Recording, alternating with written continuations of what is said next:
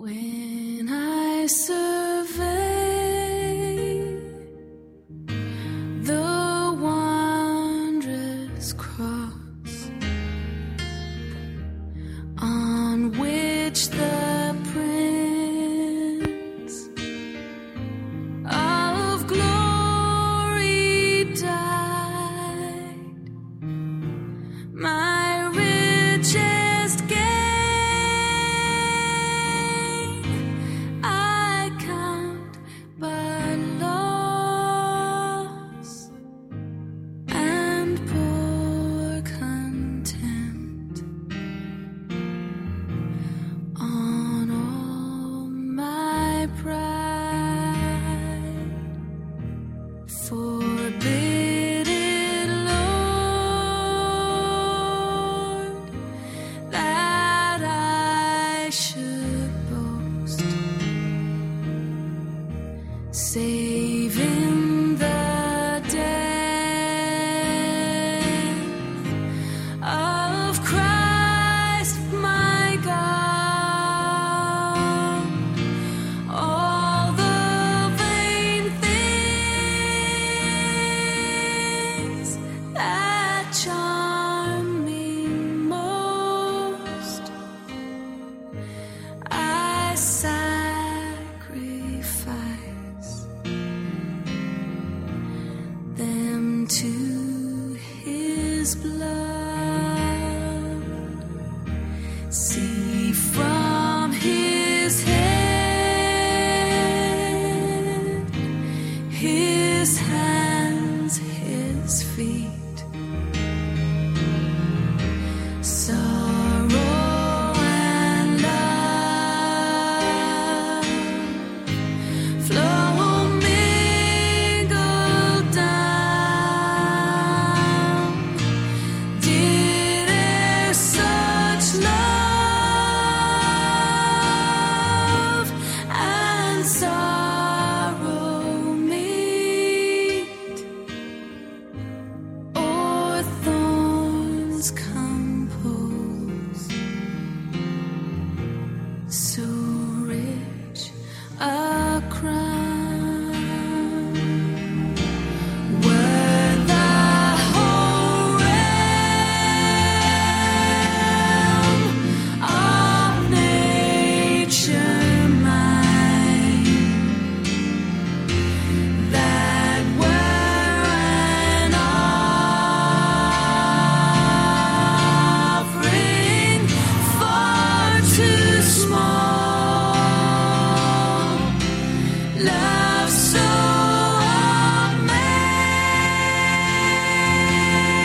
amazing, so divine, demands my soul, demands my soul.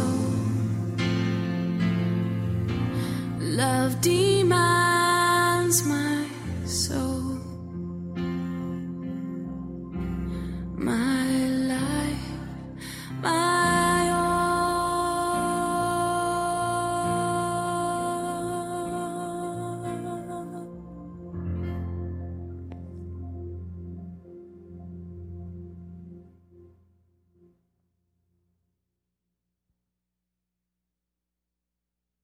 Keep your eyes on Jesus, who both began and finished this race we're in. Study how He did it, because He never lost sight of where He was headed. That exhilarating finish in and with God. He could put up with anything along the way. Cross, shame, whatever. And now He's there, the place of honor, right alongside God. When you find yourselves flagging in your faith, go over that story again, item by item, that long litany of hostility He plowed through. That will shoot adrenaline into your souls. In this all-out match against sin, others have suffered far worse than you. To say nothing of what Jesus went through, all that bloodshed. So don't feel sorry for yourselves. As we listen to our forefathers and ladies in the faith, folks like Enoch that are shouting from the stands, "Get on with it." Or Abraham saying, "Strip down, start running." Or Moses, "Never quit." As we're listening to them encouraging us as we run the leg of this race that we're in, we want to keep our eyes on Jesus. The reason we want to keep our eyes on Jesus is, first of all, He began the race that we're running. And He finished it. So He is the forerunner. He's the trailblazer. So if we'll keep our eyes on Him, it means that we're going to stay in the race and that we're actually going to finish it. And there's encouragement from this passage that we need to study how Jesus did it. The way you study how Jesus did it is we need to read the Bible. And in particular, it's like last week. We need to read a gospel account. Matthew, Mark, Luke, and John. Read with this question in mind. Jesus, how did you start and how did you finish this race of life? Jesus, I want to study how you did it because I want to follow down the path that you went down. Do not say and do not listen to anybody that says Jesus is different than you. Because Jesus became like us in every way. We couldn't run the race like Him if He didn't become like us. If He remained God and didn't become a man, then yeah, it would be impossible. But the whole story that we know about is the story of the incarnation. God became a man to show us how to live. Now, the way that Jesus demonstrated the kingdom in the powerful ways that He did was because He was a person like you and me, filled with the Holy Spirit. So the fullness of the Holy Spirit is what empowered Him to heal the sick, to cast out demons, to calm storms, to provide for the thousands. He was submitted to the rule and the reign of His Father. He spent time listening to His dad. He did what His dad told him to do. And you and I can do the same thing. So we can learn to follow Jesus in this race. Please, don't think that Jesus is so removed from who you are right now that you can't learn from the Gospels. Again, the little hint that I give you, read Mark. It's the shortest. You'll make pace through it quicker than any other.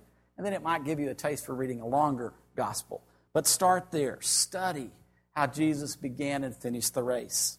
He put up with everything along the way.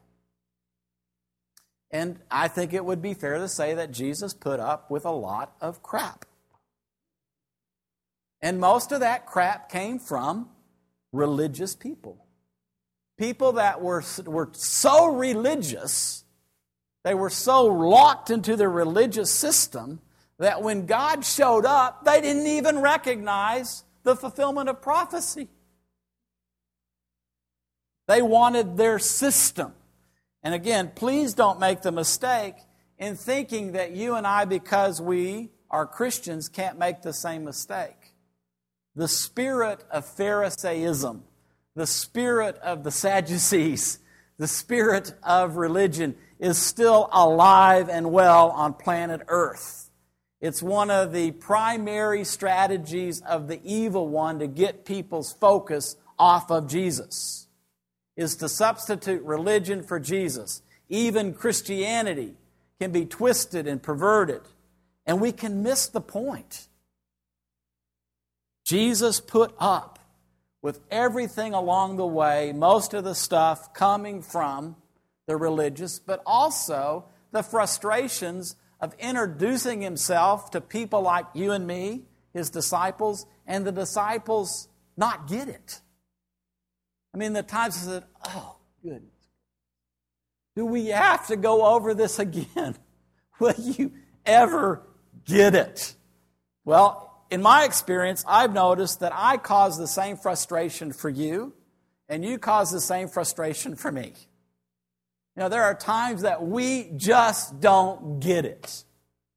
And it's like we go, oh my goodness, how do we not get it? Well, we're incomplete. So he put up with that along the way. And he did it by never losing sight of where it was headed. He knew the end. He knew where he was going. And that's why it's worth us watching him, because he made it to the end. We need to see where he ended up. And he ended up with this exhilarating finish. And I love the statement, in and with God. He finished in God. He finished with God. To me, what that communicates is God really wants us to finish well. And just as he helped Jesus get through the shame, get through the cross, get through the persecution from the religious, get through the frustrations of trying to develop disciples to follow him, that God was helping him, encouraging him, making sure he'd get it to the finish line. I believe God wants to do the same thing for all of us. That we would finish in and with God in the same place that Jesus finished. Wow! And now he's there. Oh, how lovely. The glory of our King. That Jesus right now is in the place of honor. That Jesus right now is right alongside God Almighty. So that when we pray, our Father in heaven and our Lord Jesus Christ on the right side of the Father, Jesus is as dignified in a place of honor as God Almighty. He finished the race. So when we find ourselves flagging in our faith, it's when, it is not if. Together as a community, there will be times of weakness. There will be times of fatigue. There'll be times that our faith is drooping. Corporately and individually, when we have seasons of weakness and fatigue, what are we going to do? So I look back on my life. I lived for a season of my life following Jesus with unforgiveness and emotional brokenness. I was raised in a dysfunctional family. And here's something that's really scary.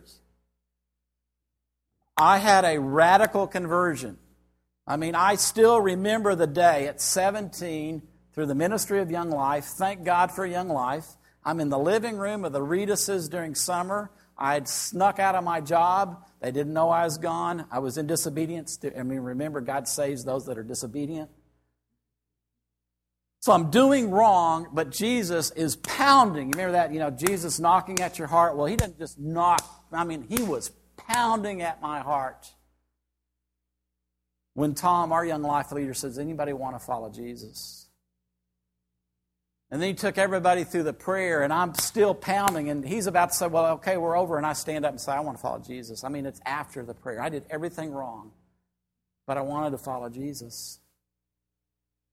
And then early on in following Jesus, I heard him invite me to serve him. I want you to serve me in ministry for all your life. And that was a very emotional thing. And then we went through training. We tried training through Young Life. And then we checked out of that and did training through a seminary for 4 years. And then that wasn't enough, so I signed up for a doctoral program and started that in the 5th year. And through all of that, this unforgiveness and emotional brokenness was never dealt with. And so I can tell you that I was flagging in my faith, even though by that time I graduated with honors and was in a doctoral program. But I was tired. Because of unforgiveness. Because of a broken heart that had never been addressed. I thought of another season in my life when there were just these habitual sins that just kept coming back. And truthfully, as much as I would say to you, I don't want to do that, I did want to do that. And I was really resisting transformation. I was really resisting the Holy Spirit changing me from the inside out to become somebody different. And I was afraid of that. It was tied in with my brokenness. And I got tired. And then I thought about that season of my life when I depended way too much on what I knew about God. I had a lot of knowledge about God, and I could tell you about God in Hebrew, and I could tell you about God in Greek, but it was all in my head. And I was doing ministry, and I wasn't relying upon the Holy Spirit. I was relying upon my education. I was relying upon what I knew about life and ministry from what I'd learned through Young Life. I got tired. I wanted to quit. Life and ministry just wasn't working. So I'm sorry, but there's times that my faith has not been strong. And I don't think that that's over. I still go through seasons of fatigue and seasons of weakness. So do you. And we're not going to pretend about that. Because this is saying when we find ourselves tired, weak, fatigued, drooping, flagging in our faith, we need a shot of adrenaline in our souls. Do you know when they administer adrenaline? If you go into cardiac arrest, they're going to give you a shot of adrenaline to revive you, to bring you back to life. Well, what is that shot of adrenaline for us? Number one, it's go over that story again. What story? The story of Jesus. Go over that part of the story of Jesus, when He was giving His life for ours. Go over that story again. Go over that long litany of hostility He plowed through. To be spit on. To be rejected. To be mocked. To be kicked. To be whipped. Undeservingly. He did not deserve any stripe that He took. He did not deserve the abuse. He did not deserve the rejection. He did not deserve being hung on a cross. Go over that story again. You want to revive from being weak and droopy and fatigued? Remember what Jesus has done for us. Others, likewise, have suffered far worse than us in this all-out match against sin. All that bloodshed, the bloodshed of the cross, the persecution of followers of Jesus through the centuries. I haven't suffered like that. Most of us in this room have never suffered like that. I look back at my pitiful sufferings. They're real, but in comparison, oh my goodness. Come on. We have it so good. The history of mankind is full of suffering. For many of us, we may not know that today in the Middle East is Nakba. Anybody know what Nakba is? It's the day of catastrophe for the Arab world. May 14th is Independence Day for the modern state of Israel. May 15th is Nakba, the day of catastrophe. In the Arab narrative, and there's two narratives that go on in the Middle East. If you get involved there, you're going to find out they have a story and they have the story, and it is not the same story. The story of the Holocaust is a horrendous story. It is suffering, a people who suffered, an evil that broke out on the earth. We don't want to forget that, but we also want to forgive because we're Christians. The Nakba is that 700,000 Palestinian families were displaced, that 400 Palestinian villages were destroyed and buried as if no one was there. So there are people that remember today that they lost their family farm. They lost their olive orchard that had been in their family for 1,000 years. Some of those people are followers of Jesus, our friends that we've known and grown to love through the years. Well, they've suffered in a huge way in this all-out match against sin. The Jew has suffered. The Palestinian has suffered. We haven't suffered like that. I mean, never. So we don't need to feel sorry about ourselves, do we? I mean, really, do we? So let's not feel sorry for ourselves when we're tired and we're weak and we're drooping. Let's remember that others around this globe are suffering and have suffered far more than most of us will ever suffer in our lives. And let's remember that Jesus, He ultimately suffered the most of any human being on the earth. No one has ever felt the weight of our sin upon their shoulders other than Jesus. My God, why have you forsaken me? In darkness, in sin.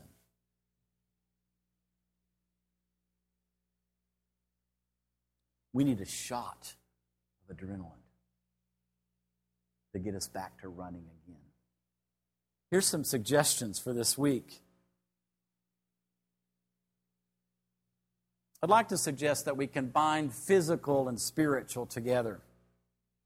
When I was in Phoenix at our national conference in the mornings, rather than reading the Bible, which I typically do in the morning, I went for a walk.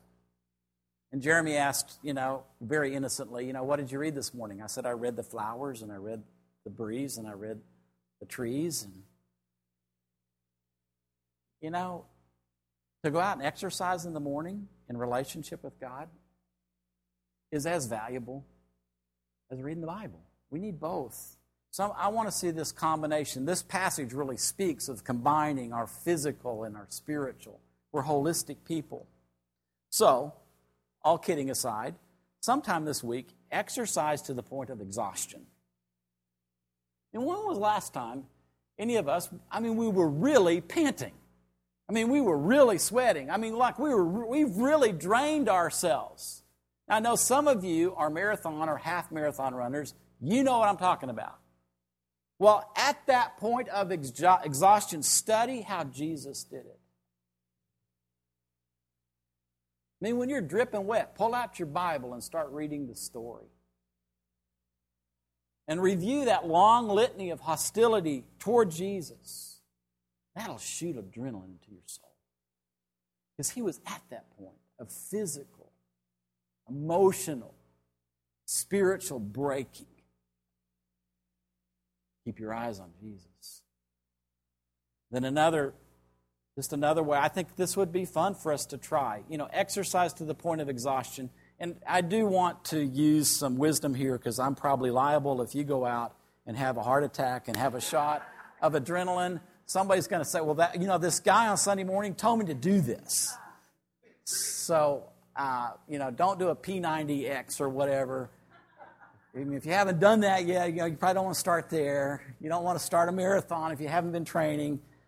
But in using some wisdom with a small group of friends like, your community group, those friends you meet with, exercise to the point of exhaustion together. Think of something that you could do together that everybody gets physically tired doing. Some of you say, well, I just get tired when I'm sitting. So, think of something a little bit more active. And then as you're doing that together, when you notice that somebody is flagging behind, rally around that person so that everybody in the group finish whatever you're doing, whatever time limit, whatever distance, however you're measuring this point of exhaustion. You're going to make sure everybody gets across the finish line together. Because that illustrates what we're doing together in faith. You're not alone. You're not alone. We're never alone. We're in this together. And then once everybody makes it over the finish line, recover with a healthy, I'm emphasizing healthy. Kentucky Fried Chicken is not a healthy. That's not a healthy meal. It might taste really good. I'm sorry. But it can be abundant. Healthy, abundant feast together. Because again, that is a picture of the kingdom. We are moving towards this finale, keeping our eyes on Jesus who's run the race before us. And at the end, there's this place of honor, and there's this big feasting table, and we're going to gather around that. We just got to get there. We got to get each other there. And we want to bring the people around us that we want to bring lots of people to the table, because there's always room for more at that table. We want to run this leg of the race well. We want to encourage each other to run together, to help each other. We want to invite others to come along with us. My friends, there is nothing better than this race we are running in. We need a shot of adrenaline. Let's get going. Would you like to stand with me?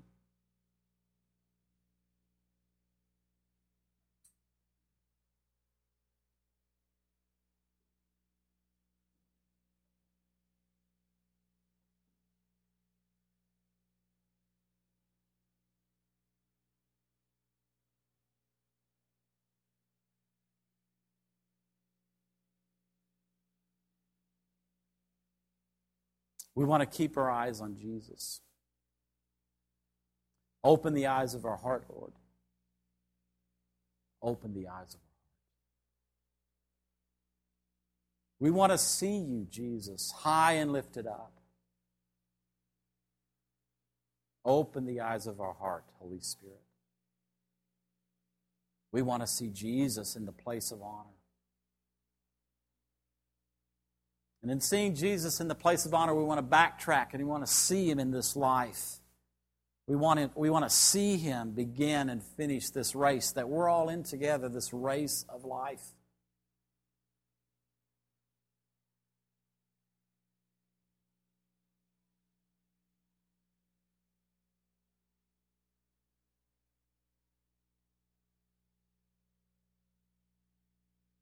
We want to see you, Jesus.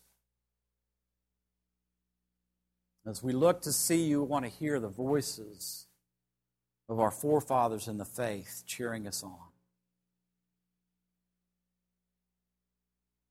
Lord, let us experience hearing this crowd of witnesses. Encourage us, get on with it. Strip down, start running. Never quit, don't give up. Let us see you, Jesus, in front of us.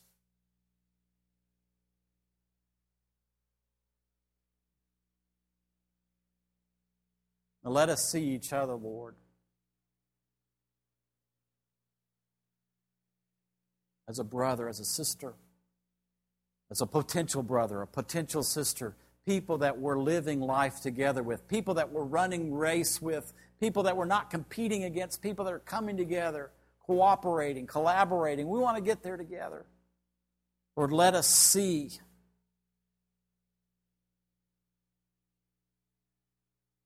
Let us seize this opportunity, Lord. This is our leg to run. May we run it well. Empower us, Holy Spirit.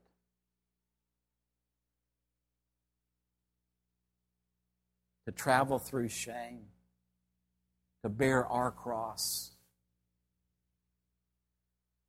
to travel through suffering, brokenness, to continue to be transformed, to go through disappointments, but to stay together, to work together, to finish together. Lord, when we are weak, strengthen us. This morning, Holy Spirit, we ask that in our weakness, that the power of Christ Jesus would come upon us to strengthen us.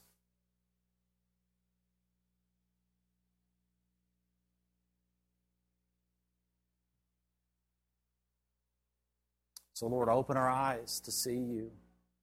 Open our ears to hear. And Holy Spirit, strengthen us in our weakness. For your sake, in Jesus' name.